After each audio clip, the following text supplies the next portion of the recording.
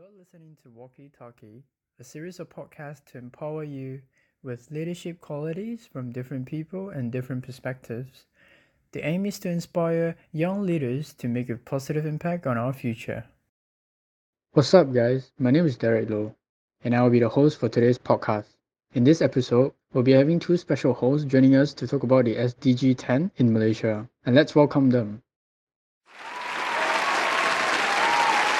Hi guys, I'm Yong Eun. I'm one of the local virtual volunteers in the project of Empowering Equalities. And I am Priyanka. Just like Yong Eun, I am one of the virtual volunteers too. Nice to meet you all.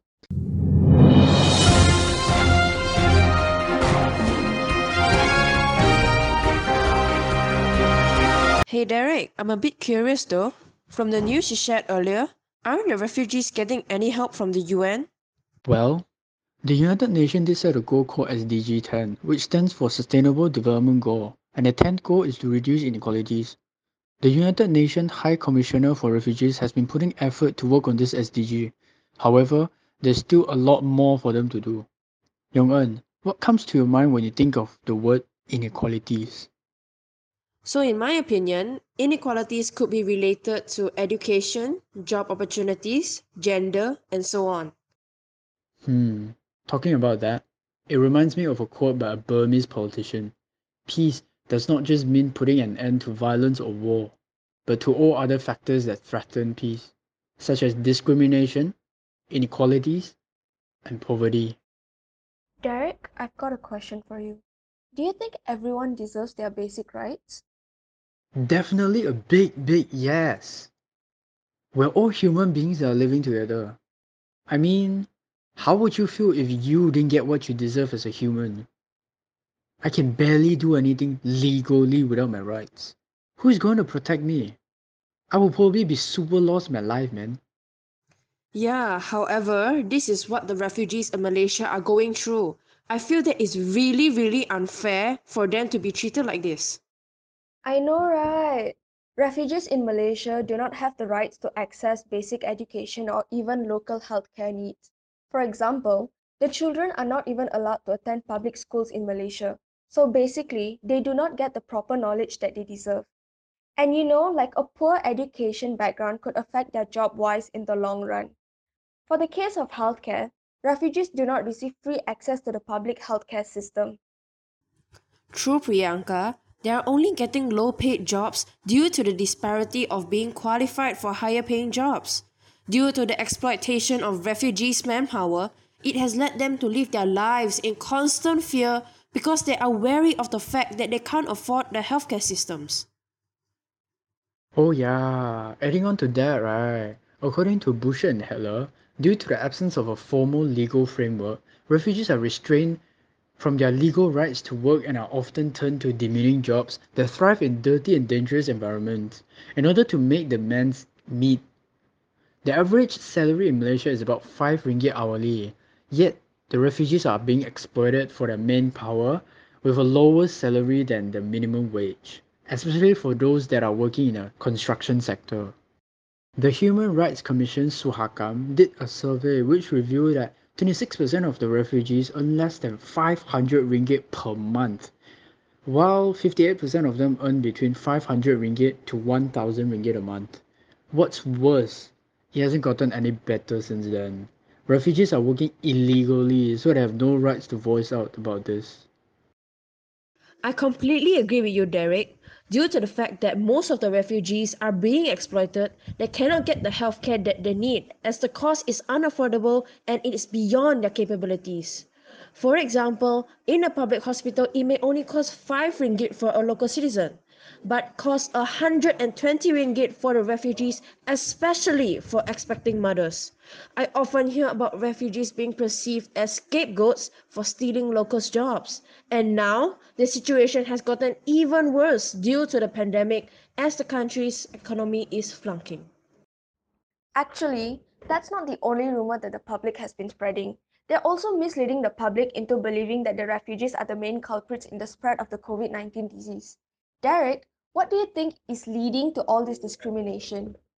I would say definitely the mindsets of the citizens.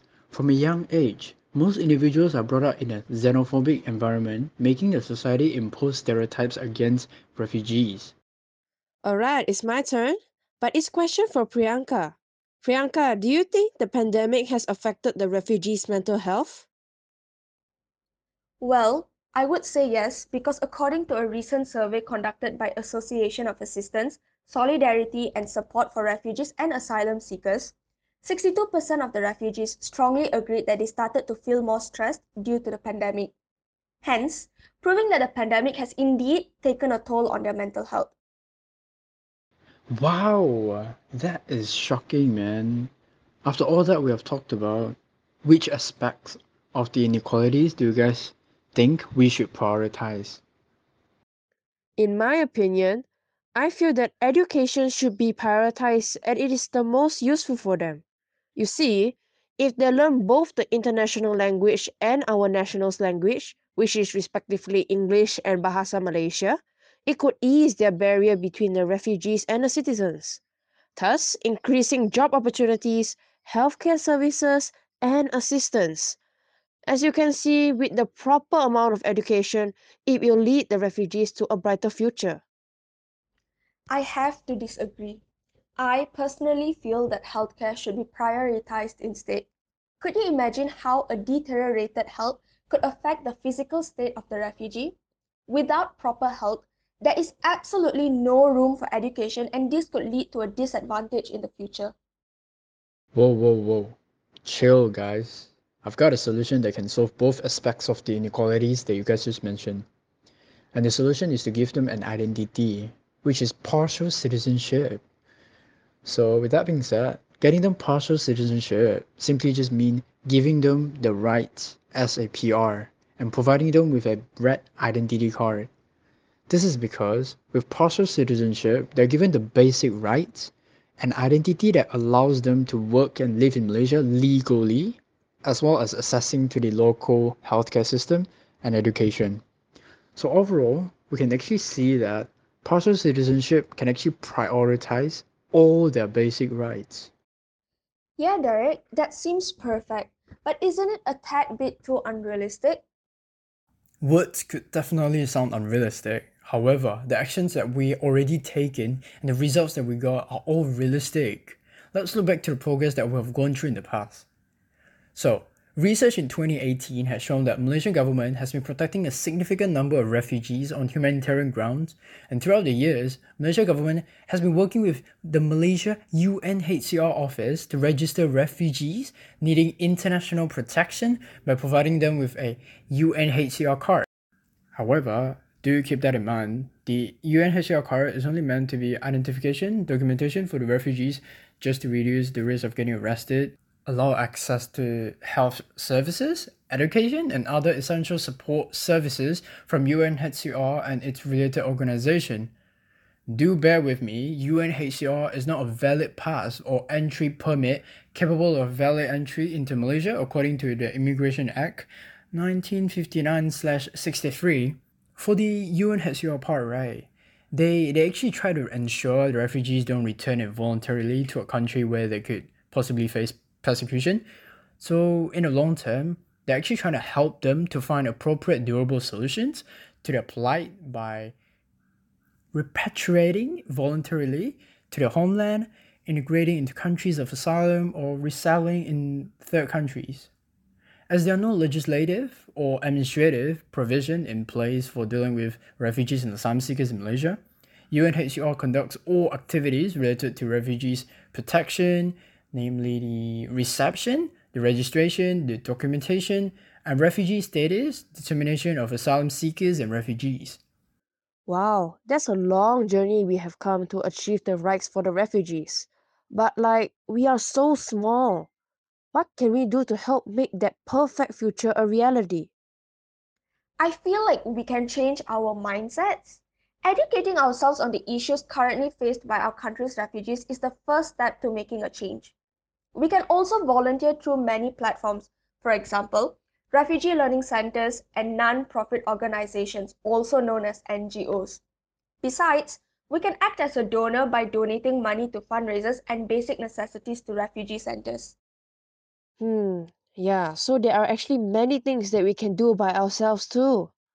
But what about the big influencers, like the government and the media? What can they do to help? Of course, they play a big role too. The Ministry of Education can implement a section in the moral education regarding anti discrimination towards refugees and the refugee issues. This is to ensure students learn the right mindset from young and become a person with good moral values. Besides, the media can use their huge platform to help spread more awareness. This includes writing articles about the issues refugees are facing. Once the society is exposed to it, people will realize that refugees are not bad people and be more accepting towards them. With social acceptance, it will be taking the first step to accepting them as partial citizens of Malaysia.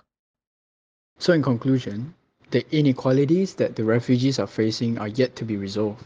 We still need to raise more awareness about this, to encourage more people to join volunteer events, or to share podcasts like ours to educate more people about changing their mindsets.